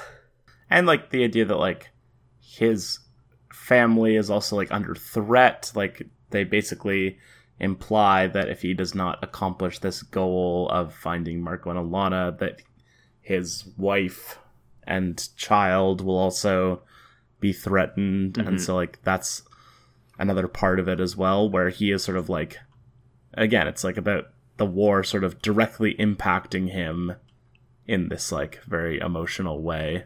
Yeah, I always think of him as a very like Zuko-esque figure. Sure. Certainly in terms of his like relentless pursuit and his fixation on the hunt in order to achieve what he wants for his own life. Not really because of anything that he has against the people he's hunting, but because of what they will kind of be a bridge to for him. Yes, and I'm assuming, although I haven't really seen it, like the fact that he's royalty and has this sort of responsibility to his family to uphold the family name is also a very Zukoian thing. Indeed. And so shall we talk about a little more about like the third arc, the D. Oswald heist arc? The Quietus arc, if you will. Sure. So as we've sort of alluded to, Prince Robot deduces quite quickly that their goal, or that their idea is to travel to Quietus, the home of the author of this book that has so inspired them and that they perceive as a metaphor for pacifism and things of that nature, and how the whole war is a bad idea. So they go to him. Is there really a stated purpose, or is it just more like... I believe what Alana says is, I want my child to meet the smartest man on earth. Right. But they're basically going to him with the acknowledgement of, like, because they've been fleeing for their lives this whole time, now that they are out of, like, imminent danger, they're sort of directionless and don't really actually have any ideas about what they're supposed to do next. So they go to him almost as like a kind of pilgrimage to be like, you wrote the book that like put us together. Now, like, what are we supposed to do with like the life that we have fought for? Right. And we sort of like the whole thing with D. Oswald heist is that it's hard to exactly tell how much of him is real, especially when he's interacting with Prince Robot. But like, he is a man, he contains multitudes. He has certainly this sort of like classic drunken writer sort of energy. Yeah, he's a little like Hemingway-ish. Yes, he's a hermit. Yeah. But then obviously he also has these like very like aspirational notions about peace. And he also has this connection that he forges with Clara, this sort of romantic interest. Yeah. So there's a lot going on with him. I like D. Oswald Heist a lot, like especially because like he, again, like we talked about before, he gets to sort of contend with Prince Robot in this battle of wills and this encounter that is much more less violent and more philosophically inclined than we've seen up to this point. Yeah. So we actually like sort of get to people talking about the war as a whole in terms other than just like, it's dumb that people fight and they shouldn't fight. Yeah. It's that conversation we mostly see in number 12, which I would say is probably my favorite issue of these like collections of or like the issues that we're covering today. Yeah, which is primarily taken up with like the long encounter between Heist and Prince Robot, and is extremely good. Yeah, so basically like, and again, it's sort of D. Oswald Heist is sort of like representing himself. Like at first he sort of tries to play it off that this is all like a joke to him and that he wrote the book for a quick paycheck. Yeah. And then they sort of get into his idea of radical pacifism or like conscientious objecting. Mm-hmm. He iconically requests that Prince Robot kill him because it'll only increase my book sales. Yes, and then there's also... there's so much going on. there's the two journalists. What are their names? Upshur and Doff, I believe. Yes, that's correct. They're journalists, like tabloid journalists, who are doing research and trying to like break this story about the child, but are, again, this is what we sort of talked about in terms of like people have a vested interest in this story not getting out because they have an interest in the war continuing. So that's where we get the appearance of Sweet Boy, the evil basset hound, or Saint Bernard, or whatever he is. Yes, they are also like kind of another avenue for comedy in a more I feel successful way. Like I'm thinking particularly when they visit Alana's home and meet her stepmom is a very funny sequence, and like the there's just a great panel where she says, I think the presence of a positive female figure helped Alana finally find some direction. She joined the armed forces a few months after I moved in, and she's holding up this picture of her wedding day, which shows her, she's like a couple years older than Alana, with like this huge smile on her face, and her dad, who just looks kind of stoic, and then Alana behind her in her like goth phase. With like arms crossed and a huge scowl is so funny. Yes, it's very, very Bill and Ted, with the like stepmother that is barely older than the child. But yes, and so these guys, I believe it's called Embargon that they get poisoned with by the brand. As the brand puts it, it's the stories with no sides that worry them, which is like, again, that sort of gets back to the idea that we have discussed multiple times. Oh, there's also the Will and Gwendolyn and Sophie, who are on another planet that I forget the name of. I'm not sure if we even know the planet of the name of this planet. They like only land there because they need emergency repairs to their ship. It's very like Land of the Lotus, like from the Odyssey. When you're there, you sort of see the... How exactly does this work? It's like... You see the person you love or the person that you lost your virginity to at the very least. And then they also like sort of drive you insane. Yeah, and they make you want to stay. It's someone you love, yeah. And it's like if you eat anything from the planet, it is like... Yeah, it's got like a weird like bioevolutionary function that tries to incorporate everything that lands on it into the ecosystem. So yes, it through various means tries to convince you not to leave. And if you do try to leave, it tries to make things kill you. Right. Again, there is a lot going on. Like weirdly, a lot happens in both these 6 issues and the 18 issues as a whole. Like it sort of makes your head spin trying to keep track of everything, which I think is why I like even like shortly after reading these, like I start to like forget details. Mm-hmm. Yeah, there certainly is a lot going on. Like it's there's a reason that it's going to take 108 issues to get it all done. Yes, this is the claim, and we can talk about that more in our 3rd episode when we talk about like, the future of the book. Yes. But the idea that this will be 108 issues is very interesting to me. Okay, is there anything else we want to talk about? What's the name of the board game they play? That's another. I really like that. It's got like a name in blue, the language of Nuntujnun. Yes, Nuntujnun. It's just that's just a joke that's always funny. Is like the board game with very like esoteric rules, or like crazy things that you have to do in order to win the game. Yes, I believe they refer to the last round as the psych out round. Yes, at which Heist and Clara win by causing Alana to have like an existential crisis about the words like "we have a family to think about now." Yes, it certainly doesn't feel like it's her intent necessarily. Like it doesn't feel like she is like pretending for the sake of this conversation, but the final button of the two of them like staring at the game board as like a blue flame lights to signify their victory and saying and they both yes, as if they've both been planning this, is extremely funny. Yes, it is a good bit. Yeah, what more to say about these issues? Obviously they resolve with Heist's death and the family fleeing the planet.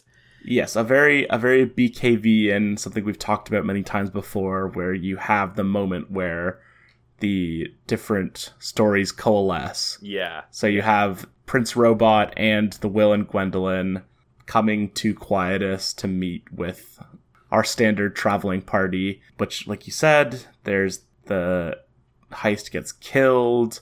the Will gets stabbed in the neck and ends up in a hospital, correct? Yeah, well, the Will gets stabbed in the neck by Sophie because she's eaten the food. by the planet. Yeah. So Gwendolyn goes to Quietus to get Marco to teach her a healing spell to bring him back. Right. And then walks in on the confrontation between Heist, Clara, and Prince Robot, and then, not understanding what's happening, thinks that Heist is pulling a gun on her and lances him through the eye. R.I.P. A true king. Yes, true king. Very Vaughn-esque narration about killing your darlings Yes. over that segment, which is like many of his things, I'm like, yeah, it's good, but it doesn't have to be so happy about how good it is. Yes, exactly. And the other big thing is that Prince Robot gets rebooted.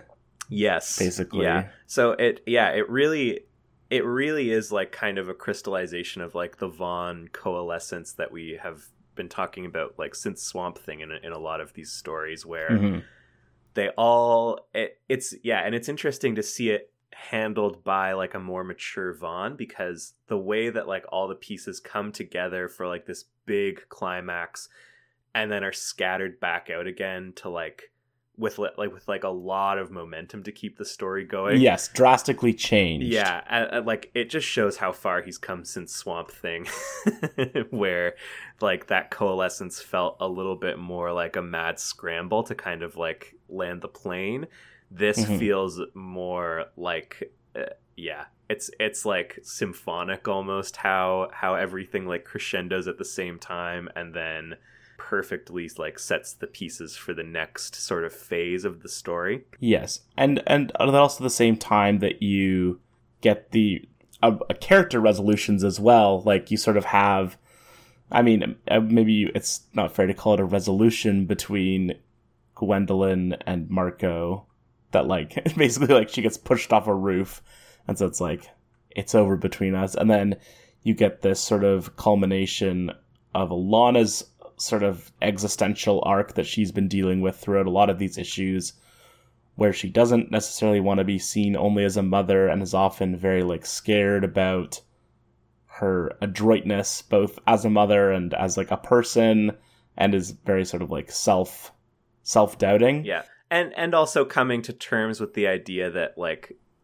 being a mother has changed her circumstances, and that the consideration of being a mother means that you don't live your life the same way that you did before you were a mother is a real thing.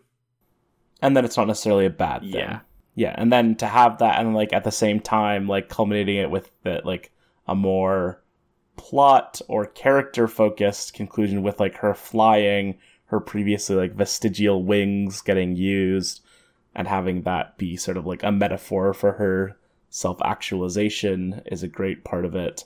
Great climax to have her fly, of course, and the last page of this issue as well, where we see Hazel walk off the ship under her own power, so to speak, and Alana with her hair. The passage of time for that last page is yes, great. the classic time skip, a time-honored tradition. Yeah. Especially, I feel that's a very manga thing to have time skips, but in comics as well. And it's always a good moment, I feel . Yeah. So we end with the Will is comatose and under the care of the Brand, who we know to also be his sister. Right. And Sophie's namesake, very cute, even though they apparently have quite a bit of bad blood between them. Her real name is Sophie, which is the name that he bestowed on Slave Girl. And that the Will's name is William. Well, yes. That one's maybe a little less subtle. It's a good bit, though. It is a good bit. Gwendolyn is teamed up with Lion Cat and Sophie Jr., and I guess it's not as clear necessarily exactly what they are planning to do, but they are teamed up together and are committed to helping the Will. Yes, they're chilling, and then we get the narration it would be a very long time before we saw any of our original pursuers again. Yeah. So, again, sort of setting up that, like, we're going to come back and things will be changed. Yeah. And then Prince Robot has rebooted and apparently lost all memory of his mission and everything. He's like, he got like a factory reset, basically. Yes, and he is like the least resolved of any of them, where he sort of just walks away. Yeah, the last we see of him is he's like walking off into the mists of Quietus after like Isabel has like kind of been like doing like a little bit of manipulation to get him to help, and then as he like seems like he's maybe starting to like recollect himself a little bit, she's like, all right, now get out of here, and the last we see of him, he is walking away. But yeah, as far as like tying off the all the different plot threads that have kind of characterized this first 18 issues, which are really like, I mean, as much as every issue is a chapter, I would say the first 18 issues are kind of like Act 1, and it's it ends really strong, I would say. Yeah, I really like again, it's sort of overwhelming how much like different stuff is going on there. Like, resolving a lot of plot arcs tied together is one thing, but then when you're also resolving like character arcs at the same time and like the relationships between different characters at the same time, it can be a little overwhelming, but it's definitely like takes a lot to create that scenario, so like that's very cool. Yeah. Another thing that sort of comes up that I assume comes up later is this TV thing that they watch. Oh yeah, the open circuit. So that's what I was getting at. It will come up later. In fact, I think we'll be talking about it in the very next Just What Is Going On Here. But that was what I was alluding to as like space WWE earlier, although it's really more like soap opera. It's like soap opera crossed with like a local like wrestling promotion. So it's wrestling. Yeah. But it's not like I keep saying WWE, but like it's also like it kind of is, but also it's kind of not. I don't know. You'll see what I'm talking about when we get into those issues more. But yes, so basically they went to Oswald Heist and were like, and so now we like chill, right? And he's like, well, no. Yes, because they have sort of misinterpreted the message. No. The message of this book, which because the book is just about them like hanging out and doing nothing, they're like, oh, like that's what you want, right? Like we should all hang out and do nothing. Which he is a little bit like, yeah, he is on. Like, no, you're supposed to like live your life, and that certainly involves lots of like mundane time, and we see that pretty clearly with there's a Hazel narration at one point where we see like Isabel is playing with her. Or Isabel is like chatting with Clara while Heist is reading a book to Hazel, and Alana and Marco are like everyone's like sprawled over couches hanging out reading in like a common room, and Hazel is saying basically like, if this isn't what your childhood looked like, then I feel sorry for you. And that is sort of more like the picture of like, yeah, like there's lots of those moments where you hang out and do nothing, but also like you have a responsibility to your child to care for them and provide for them, and like doing nothing but hanging out doesn't accomplish that. Yeah, and also like I think from the angle that like ideally the war will end at some point. Even if you believe in like this like radical pacifism and like inaction almost, there is maybe some responsibility that the people who are against the war have to make efforts to prevent it. Yeah, they talk about his idea, I believe, as presented in A Nighttime Smoke, that everyone seems to be either a consumer or like a drone, and that all the creators are gone. So they determine that like, yes, they do need to like get a job, but that doesn't necessarily mean that they have to like give up on the sort of like romantic notions about life generally that brought them together in the first place, and that, you know, is what appeals to them about A Nighttime Smoke. They can pursue their responsibilities while still also rejecting like the status quo of what their respective planets would have their lives look like. Right. You're eating a gummy bear, I see. I'm in fact eating a fuzzy peach. Call me the Pesh mode. What? Call me the John Pesh show. Huh? Oh my gosh. Okay, we're finished talking about the comic. I assume you want to talk about awards. Yeah, this book wins an insane number of awards. That's so interesting to me. Like, because it's like, obviously I like it, but I mean, like, even thinking about like other, I mean, I would have to like look at a list of what I've read from this era, but like, it doesn't seem like it's like I don't read it and think like this is the most amazing thing I've read from like the 2010s. In 2013, its first eligible year, it wins the Eisner Award for Best Continuing Series, Best New Series, and Best Writer. It wins the Harveys for Best Writer, Best Artist, Best Colorist, Best New Series, Best Continuing or Limited Series, Best Single Issue or Story, and gets a nomination for number 1, and gets a nomination for Best Cover Artist. And then the first volume wins Best Graphic Story at the Hugos.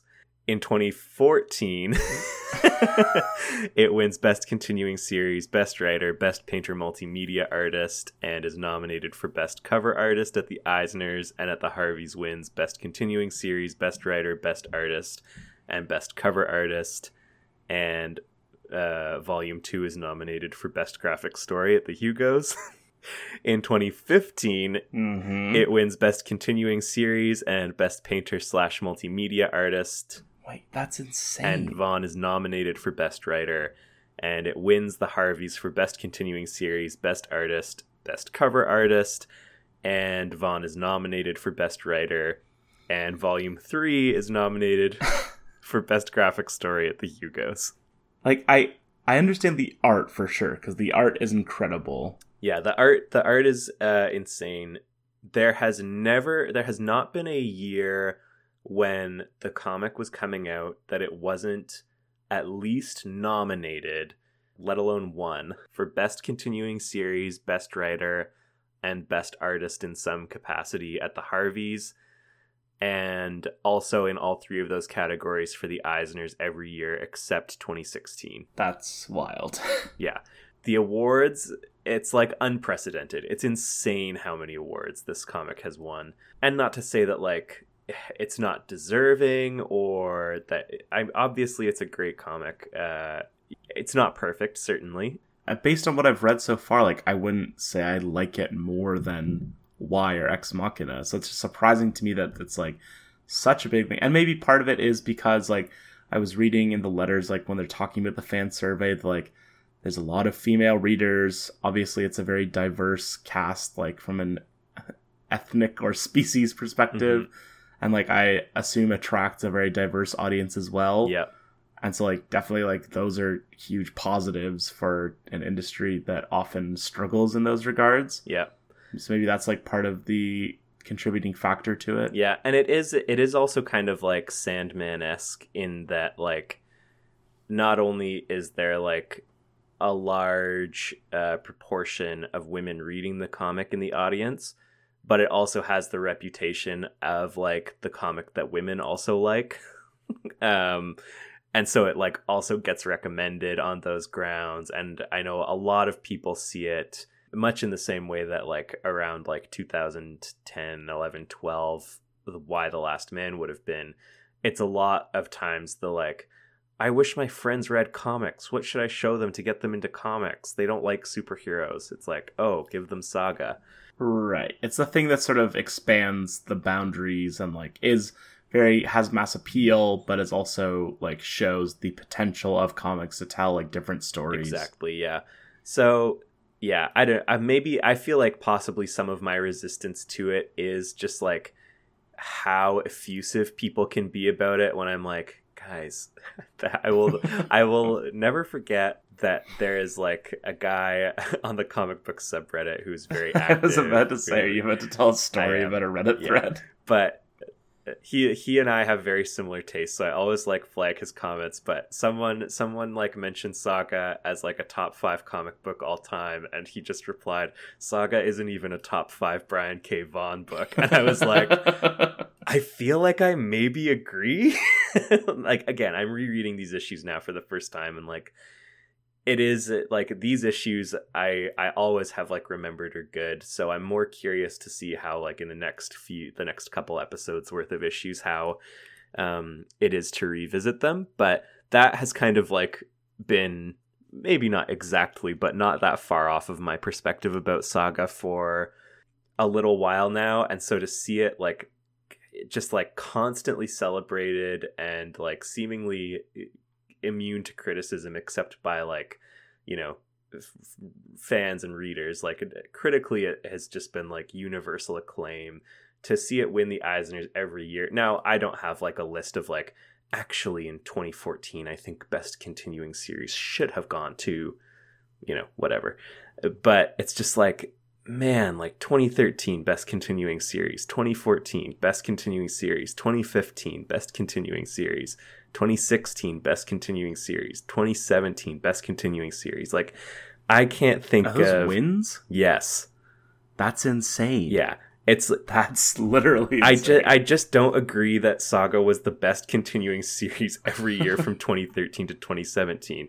And that's not a knock on Saga. Yeah, it's just that like no comic has ever been the best comic on the shelf every year for 6 years. Like, it just yeah. Anyways, so yeah, it is very acclaimed. I don't know. It's good. There's no denying that it's good. It starts strong and it gets stronger, but I don't think it's perfect. And if anything, I think some of the things that we've identified about it become like more pronounced as far as some of the weaknesses. So yeah, like I said, I'll be interested to go and revisit it and see how much of that is just me like being a contrarian and getting tired of hearing people say it's the greatest comic ever versus how much of it is actually like, actually these things do annoy me. But yeah, we'll look forward to talking about that more in the next couple of episodes. But although since we're here and thinking about it, we haven't really talked about Fiona Staples' art at all, other than to say that she is the artist. And you know, I'm going on about like the best continuing series win. I have no problem with the best artist wins. Yeah. She uses like it's interesting. I was reading an interview with her where when she won for best penciler they switched categories. Oh yeah, 2017 she won for best penciler / inker, and she was like, yeah, that was weird. I don't pencil anything because I don't pencil I don't ink anything. Yeah, her method is very unique. She's very like multimedia artist is really the right way to characterize it, because I think or like digital artist. Yeah, she does work 100% digitally. She does like all of the art, including coloring and all of the lettering for Hazel in every issue. She doesn't do all the lettering, but she does the like Hazel narration lettering. Phonographics, of course, the legendary letterer and designer for these issues. But anyways, her process is not, because she's doing all the art internally herself and not working in traditional materials or like a physical medium. She works in a very like non-conventional way that doesn't really conform to sort of like the assembly line is maybe the wrong way to characterize it. But it traditionally, you know, comics have always been like the art gets penciled, then it gets inked, then it gets colored, then it gets lettered. She will sketch out figures and then color parts of like the background, and then we'll flesh out some of the details in the figures and then color them as well, and like doesn't pencil or ink anything because she's working completely digitally. And it's interesting even to see like painterly is a word that's used to describe her style a lot, and it definitely is painterly, and like the colors are very like dynamic and effective and important to the mood. Yeah, one thing that I noticed compared to like previous stuff we've been looking at is like the coloring is more flat, or like there's more of a sense of lighting, and less of like that gradient style that is very common in like the early 2000s comics that we've seen. Like there is like more like, well, I mean, I'm really just like looking over and over at the page where Goose is introduced and he's like standing in fog.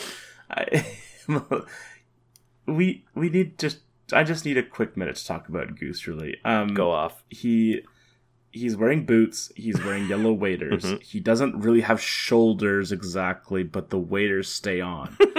He is... He's a seal guy. When we first see him, he is smiling. He is leading a walrus cow with bundles of, like, seaweed grass strapped to its back. He presumably lives on these, like, weird salt flats that populate much of Quietus. When Prince Robot's ship lands, he has to squint and cover his eyes with his paw. Mm-hmm. He tells Prince Robot that Mr. Heist only likes lady folk who bring him alcohol. He asks if Prince Robot is lady folk. The way he gestures to the fact that Heist is in the old lighthouse with like his open palm and nice smile. He is such a nice person. And I just love him very much. Yes, he is really the character who should be named Sweet Boy, and I can't wait till you see him with his halberd. More on that later. Oh. Anyways, it was to go back to Fiona Staples' art. It was interesting to me to see how sketchy it was at the start and how much like not cleaner it gets, but yeah, it was just shit. Like if you look at number 1 and then compare it to like, what issue am I looking at here? Probably number 10 or 11. 11, yeah. Just the like how jagged and angular some of the faces are, how much like I guess I don't really have the vocabulary for it other than messy, but not because it's like careless, just because it's like the style she's using seems to be a lot like looser and more sketchy. Especially I'm looking at like the lines around like Alana's jaw, or like her eyes, things like that. Yeah, and then just to like compare with how much like smoother and sleeker everything feels in the later issues. Like it's clear that like she came in good and has like gotten better. And whether that's in terms of like being able to produce more polished art more quickly versus like I'm sure she was capable of like pretty much anything she does later on at the start, and it was probably like a timing thing, but the ability to produce like a full issue of the quality that she puts out on a monthly basis is like pretty incredible. Yeah, I read that she starts with sort of like thumbnail sketches and then sort of draws over those in a way, like not tracing over them, but like sort of uses those as references for like her digital drawings. And so I think early on, like you sort of see that a little more, and then like her sense of like figures and even like drawing faces, like her faces just look better in subsequent issues. Mm-hmm. Like I think it's just like a matter of confidence, like, because I mean I'm totally guessing here because neither of us are artists, but like it seems like I feel like adding like lines and stuff is something maybe you would do when you don't feel like 100% about the sort of form of it. Yeah. And so like you're just sort of like, well, like maybe it's sort of like this, or maybe the line is sort of like this, and then like cleaner lines to me would indicate like more confidence in like your drawings and right. the way you're mapping out your figures.